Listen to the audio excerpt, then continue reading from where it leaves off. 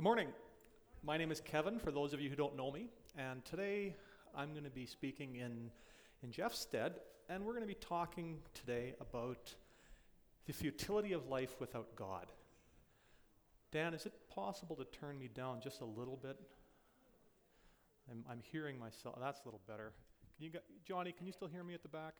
All right, good. In the last half of the 1700s, there was a famous mathematician. His name was Simon Laplace. And Laplace was brilliant, and he brought forth a lot of theories that we still use today. And one of the theories that really made him famous at the time, though, was he fixed Newton's laws of planetary motion. See, Newton originally developed these laws of motion, but they weren't quite right.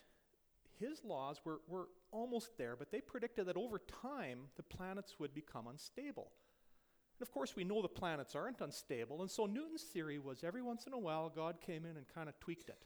He's kind of adjusted it to keep it going. And Laplace said, no, I think we can do better than that. And he developed a theory which fully explained planetary motion. Now, Laplace had a relationship with Napoleon, and Napoleon called him in and says, tell me about this theory of yours. And Laplace did, and Napoleon said, where does God fit into it? And Laplace said, famously, he said, I have no need of that hypothesis. Now, Laplace was not saying God doesn't exist. He was saying, I don't need God to interfere in these equations for them to work. But that phrase, I have no need of that hypothesis, has been used by many people as, they like that. They use it and say, well, do I need God? No, I have no need of that hypothesis. God doesn't exist. Back in the first century, the Apostle Paul would have come across a lot of people who, if they had known that phrase, might have used it. The majority of the world at that time did not acknowledge the existence of a creator God. Only the Jews and the new Christians would have known about him. And Paul didn't have a whole lot of respect for the worldview that came outside of one that starts with God.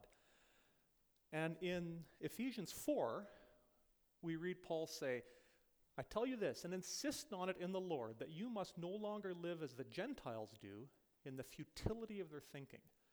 They're darkened in their understanding and separated from the life of God because of the ignorance that's in them due to the hardening of their hearts. Now, when Paul says Gentiles, he basically means those philosophers and those who follow philosophers outside of the Jewish worldview. Now, he's writing to the Ephesians, and Ephesus was an important center in the Roman world, and it was geographically and philosophically very close to Greece and Athens, which was the center of philosophy. And in those days, it's kind of hard to imagine, but in those days, the philosophers were the rock stars of the world. People really admired these guys, the Epicureans and the Stoics and the Cynics and Aristotelians and all these guys. And Paul is saying, all those guys that you revere, they're out to lunch. They don't know what they're talking about. And his words are really harsh here. He says He said they're ignorant. He said they're separated from God. They're darkened in their understanding. And their thinking is futile. Now, last week, I want to home in on the word futile. Last week, Rick gave us a definition of futile. And if you didn't hear Rick's message, go back and listen to it. It's really good. And I'm going to steal some of his stuff. Futile means aimless, pointless, meaningless, without purpose. But the Greek word also carries some darker tones. It means perverse, twisted, and depraved. So these are harsh things. Paul is saying that the philosophy of those men and women who rejected God was futile. And you kind of step back and say, whoa, Paul, chill out, man. That's pretty harsh. Are you really saying those who disagree with you, their thinking is futile? Isn't that a little bit overkill here? Well, today we're going to dig into that, and we're going to explore three topics of life. The existence of morals, free will, and the meaning of life from the perspective of one who acknowledges God and from the perspective of one who says, no, there is no God. And we'll talk about what the results are. So we're going to start out with morals. And I'd like you to think of some words. Think about what these things mean to you. Good, bad, evil, noble, right, and wrong. All of us intuitively understand what those words mean, don't we? We get that inside of us. These are things which are very important to us. They form how we view the world. They're things which we teach our kids right from the get-go. They inform our passions, they inform our politics, even our entertainment. If you think of the hugely popular movies, all the Marvel superhero movies, and the Lord of the Rings, and the Star Wars, and Avatar, and Harry Potter, all of these are movies which collectively made staggering billions of dollars, portraying almost cliche conflict between good and evil. And our society went and watched these because those are concepts that resonate with us. We get that. It's very important to us. Now, just to be clear, people disagree widely on what is good and what is evil. We don't agree even in this room. There's going to be very, very different ideas of what is good and what is evil. But no one disagrees that there is a good and an evil. At least almost no one. If you've ever seen the television series Sherlock, that stars Benedict Cumberbatch, the last episode, he meets his most nefarious opponent, the most brilliant and difficult challenge. And we meet this opponent through kind of snippets of conversation that she has with others. We hear her talking with others. And one of the things she says at one point is, she says, "There's no such thing as bad. Good and bad are fairy tales. Good isn't really good, evil isn't really wrong." And when we hear her say that, we know right off the bat, okay, she's a psychopath and she's a lunatic. Because normal people don't think that way. Sane people don't think that way. So the question then arises, where do our moral beliefs come from? And there are really only two options. Option one is they were given to us by God. Option two is we came up with them ourselves. There's no middle ground there. If we were given our moral values and duties by God, that means they are objective. When I use that word objective, I mean it doesn't matter what we think or how many people have opinions on it. It is the way it is. There's no vote taken. It is a law like the law of gravity. If we came up with these things ourselves, whether it's because of evolutionary processes or cultural trends or tastes or styles, or even based on some model like utilitarianism or consequentialism, at the end of the day, these things are subjective. They depend on what people think, what trends are, and to some extent you could say they're a convenience because they're convenient for the propagation of our species or for the good running of society. And it does not carry the same weight as if they are objective. And the question you might ask is, does it matter whether they are objective or subjective? And the best way to explain that is to give you a quote by Rebecca Manley Pippert, who said, "If you say there's no such thing as objective morals, then child abuse is not evil. It just may not happen to be your thing." That's kind of powerful, isn't it? And there was a really good example of the difference between objective and subjective morals at the conclusion of the Second World War. At that time, hostilities had ended, and the Allies rounded up all the Nazi leadership, and they brought them to the city of Nuremberg, where they were going to try them for the crimes they had committed. As we all know, the Nazis did some bad stuff. And they wanted to hold these guys to account. But the Nazis had a really interesting defense. They said, "What right do you have to judge us? We were not breaking any laws. Those were the laws of the land. Now, you guys won the war. If you want to have revenge on us, fine. There's nothing we can do about it.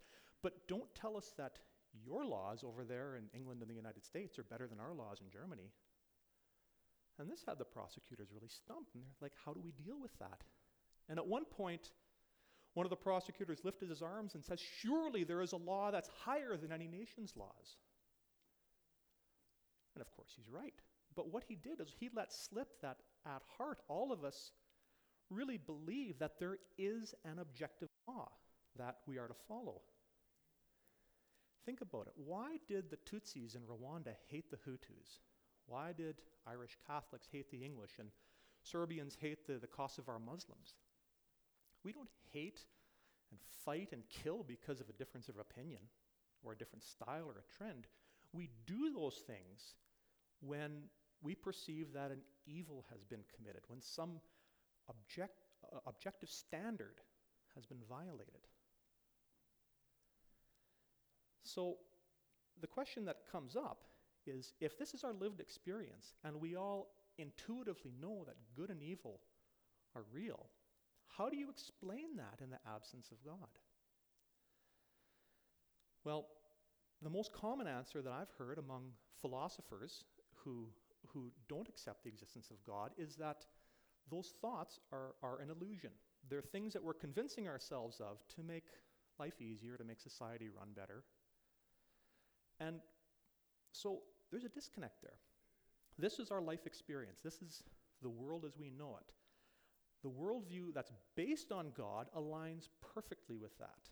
The worldview that's based on there not being God conflicts, says, no, you're imagining things. That is an illusion, not what you're thinking of. So Paul would have said, that's kind of futile. What about free will? Well, again, free will is something which is central to who we are. It's how we conceive of ourselves, how we view others, and again, how we shape society.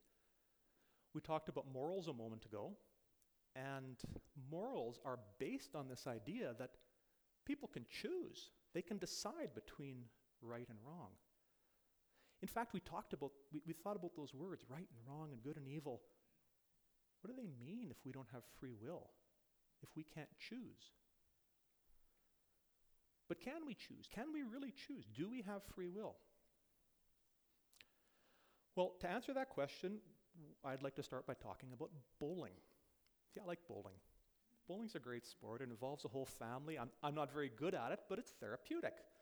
Just get rid of your energy, tossing that thing down the lane. And the thing about bowling is, the moment you let go of that ball, its future is fixed. It's following the laws of physics, and it can't decide on where it's going to go. In fact, if you were to measure the velocity of that ball and the mass and the friction between the lane and the ball, you could predict exactly what pins are going to go down in your lane or the next lane over. Another example, the orbit of a planet, Saturn.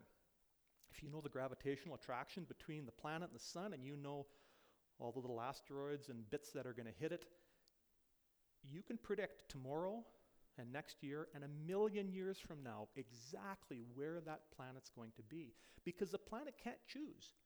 Its future is fixed. It's following the laws of physics. So what about us? What about our minds? Can we choose?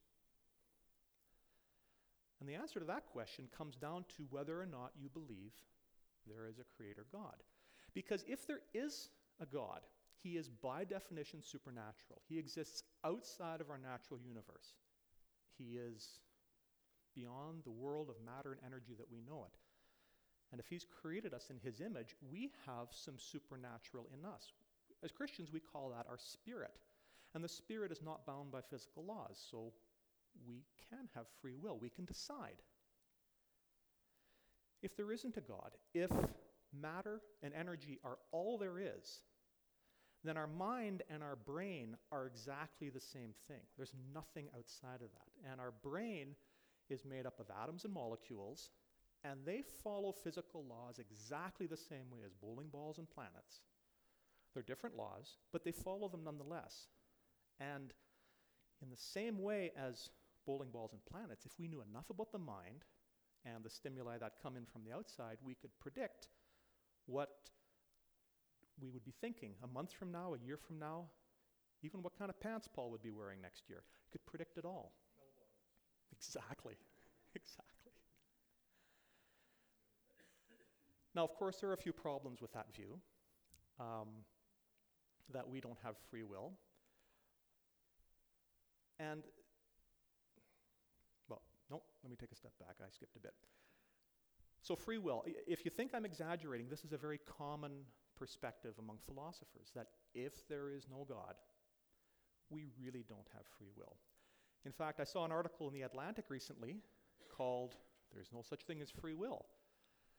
And it says, and I quote, "The sciences claim that all human behavior can be explained through the clockwork laws of cause and effect." The article also goes on to say that even though free will doesn't exist, we really should act as though it does because our society runs better. And you can see the irony there. It's telling us what we should do. What does should mean if we can't choose? So there are a few problems with this idea that we don't have free will. One is that's about as fundamental a thing as we can think of to our concept of ourselves. Every day we get up and we make hundreds of decisions. Am I going to brew coffee or am I going to ask my wife to? Am I going to run that yellow light or am I going to stop? Am I going to pay my taxes or am I going to protest them? You might know Mark Zuckerberg. He's the CEO of Facebook, and he recognizes that when you make too many decisions, you get exhausted. He always wears a gray hoodie because he says, I make decisions all day long. The last thing I want to do is have to decide what I'm going to wear. It's exhausting to make too many decisions. So that's one thing. It's fundamental to our view of ourselves in the outside world. But there's also a deeper reason. Free will means that we can choose to take actions that affect the world around us. This is a concept called agency. And to accuse someone of not having agency is to accuse them of not really being a full person. Because if you are a person, you can affect the world around you if you're a normally functioning person. And there was an interesting example of this a few weeks ago. Facebook banned several thousand of its members because they were calling their political opponents NPCs. Now, NPC is actually a video game term. It stands for a non-player character. Some call them CPUs. And a non-player character is a character in the game that is not controlled by a person. It's controlled by the computer, and its actions are all scripted. It can make no decisions, and its impact is really limited. Then the NPC has no agency.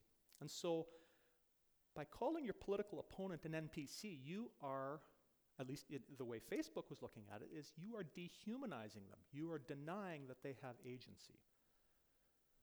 We get that. That's something we understand, deep within us.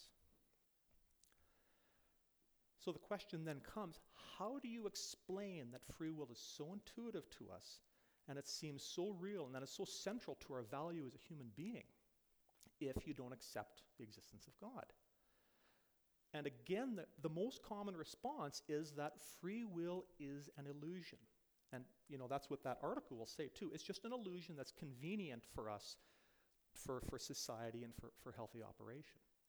But again, that's, there's a pattern here. There's a disconnect between our lived experience and what that worldview says. They're in direct conflict.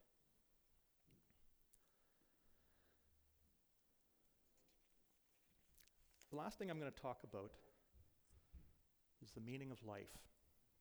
And I'd like you to consider something. I'd like you to consider a little boy who lives on a farm in the Ukraine in 1920. He's 10 years old, and his family is dirt poor. They can barely farm enough to stay alive. They have a few chickens. Unfortunately, his area was identified as being insufficiently enthusiastic about the new communist regime, and so Lenin told his henchmen to go and confiscate all their food. Took away all their food, even took away all their seed grain. This brought on a tremendous famine in the area. Many people, 5 million people starved to death, including this little boy's family, including this little boy. We don't know his name. There's no record of him being buried anywhere. He's gone from history. No descendants, no family, no one remembers him. He's gone. Did his life have meaning? Let's broaden the scope. The fact of the matter is, the overwhelming majority of the many billions of people who have lived on this earth are gone from history. No one knows their names. There are no grave markers for the majority of them. And honestly, we don't really care about them. We have nothing to do with them. Do their lives have meaning? And the sober reality is, for those of us in this room and all the 6 billion people on this earth, there's a tiny fraction who will be remembered, a few hundred years from now. 200 years from now, there will be no one alive who remembers a soul in this room. We might wind up as a database entry somewhere in some internet archive, but no one will know about us. No one will really care about us. Do our lives have meaning? Well, the first question is, what does the word meaning mean? And traditionally, meaning means purpose or significance or value. It's what we intend when we say, what is the meaning of life, the significance of life? Why am I here? What is the purpose of it all? And one thing you'll notice about that word is that it implies something bigger. You can't have meaning in isolation. It implies that you're in the context of something greater than yourself. I'll give you a bit of a contrived example. Does Luke Skywalker is a fictional character. Does he have meaning? Well, in the context of the Star Wars story, yes, he does. Melvin Whipplethorpe is a fictional character I just made up. Does he have meaning? No, because he exists in isolation. There's no context. He's fictional. He's meaningless. So you can apply the same thing to us. When you ask if we have meaning, the answer to that depends on, are we part of something greater? Now, as Christians who believe that we are created by a creator God, the answer to that is absolutely. We're part of a story which is the most profound thing the universe has ever seen. The creation of the world, the disconnect between man and God, the redemption, the reconciliation and God's wooing of everyone to him. And because we have agency, we form a part of that and we have an impact on that story. So by extension, yes, we have tremendous meaning. If you reject the concept of God, that doesn't apply. If you reject the concept of God, the universe is here by chance. There's no third option. Either it was designed or it's here by chance. And if it was here by chance, it has no meaning. Therefore, we have no meaning. Now that seems really harsh, but that is something, again, which is almost universally agreed upon by philosophers. That having been said, few philosophers have really dug into understanding, okay, what does this lead to? What is the logical conclusion of this? But one who did was a fellow named Friedrich Nietzsche, who lived in the last half of the 1800s. And Nietzsche really wrestled with this. He saw that removing God was a tremendous thing. He wasn't a believer, but he recognized that removing God from the equation had an enormous impact on how we view ourselves and the meaning of life. And he developed a philosophical theory called nihilism, or at least he refined it. And nihilism is really easy to explain. It is that life is useless, pointless, senseless, meaningless, absurd, and his word, futile. That's a depressing thing to meditate on. And fortunately, that's not a path it's not a path of life many people go down, which is good. But the question remains, how do you deal with that if you deny the existence of God? And I recently heard an interview by an atheist philosopher named Michael Ruse, and he's pretty well known in philosophy circles. And they asked him, how do you deal with the fact that your life has no meaning? And Michael Ruse said, well, wait a second, my life has lots of meaning. I've been a professor for 50 years. I've had a huge impact on thousands of kids. My kids bring me meaning. My grandkids bring me meaning. I have a very meaningful life. And, well, I'm happy for Michael Ruse, but notice what he's done here. He's changed what the word meaning means. Previously, we said that meaning implied significance and purpose, and Michael Ruse is saying it's something that brings me joy, something that brings me, something that brings me peace and fulfillment and satisfaction. And so there's a subtle change there. Instead of something that is described in the context of a bigger story, these are things which, put really crudely, make me feel nice. You might ask the question, well, if meaning is about feeling nice, can I get meaning from taking drugs? Because drugs make me feel nice. And I'm not joking when I say I have a friend who would look you in the eye and say, the most profound, meaningful experience I have ever had was when I was tripping on magic mushrooms. And he will go into great detail about how that experience shaped his life. But that's not the kind of meaning that we were originally talking about here. This new definition of meaning is one you might recognize if you've ever studied existentialism. And whoever came up with it is brilliant. And I don't mean good brilliant. I mean bad brilliant. I mean evil genius brilliant. Because by redefining that word, that allows people to completely jump over this really hard question of, does my life have meaning? Change the way meaning is interpreted and say, oh yes, my life does have meaning. I'm happy. But it's a trick that people play on themselves sometimes without even realizing they're doing it.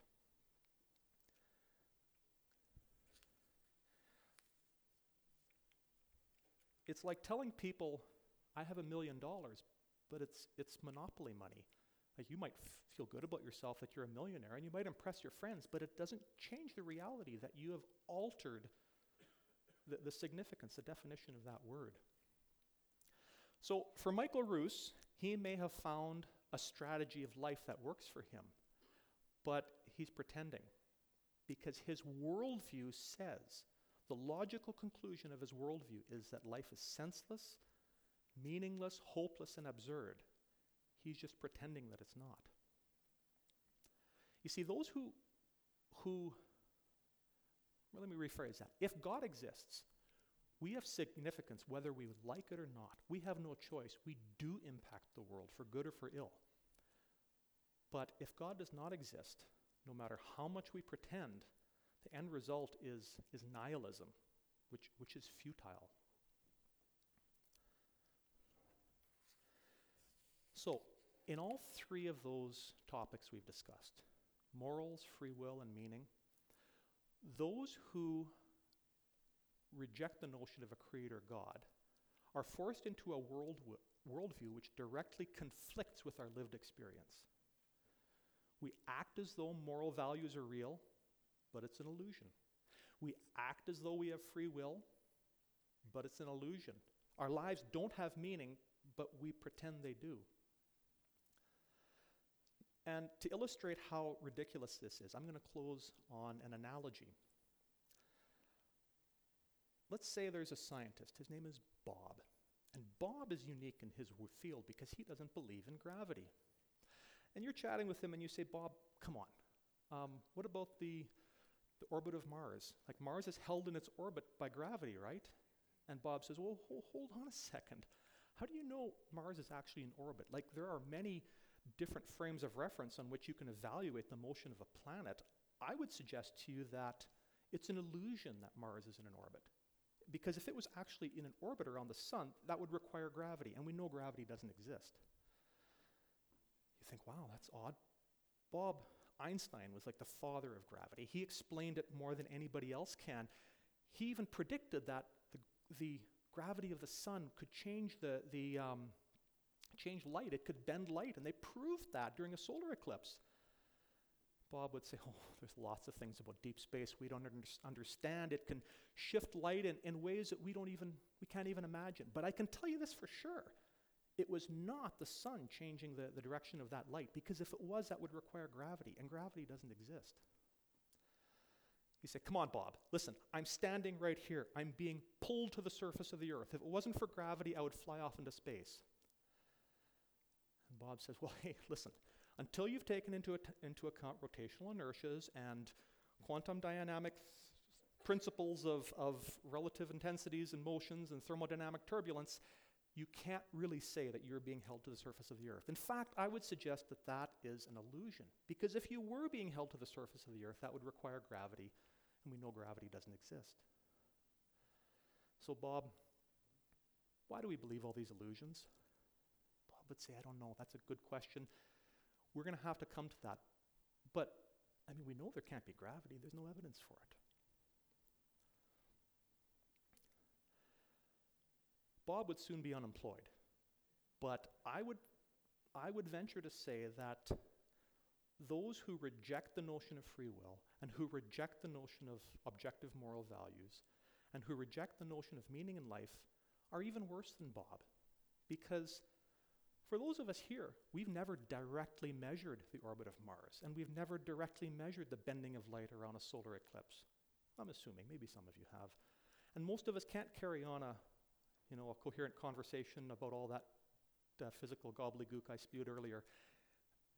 But those things which we talked about, free will and meaning and morals, we get that. That's deep within us, from the youngest kids here to the oldest. We get that. Those who would reject God are forced into a worldview that says every single person here is an NPC. We are all non-player characters. We can live our illusions, but the basic reality is we have no free will, morals are pretty much irrelevant, and our lives are utterly meaningless. That's something Paul would have said is futile. And so to the question, do we need God? I would say yes, we do have need of that hypothesis.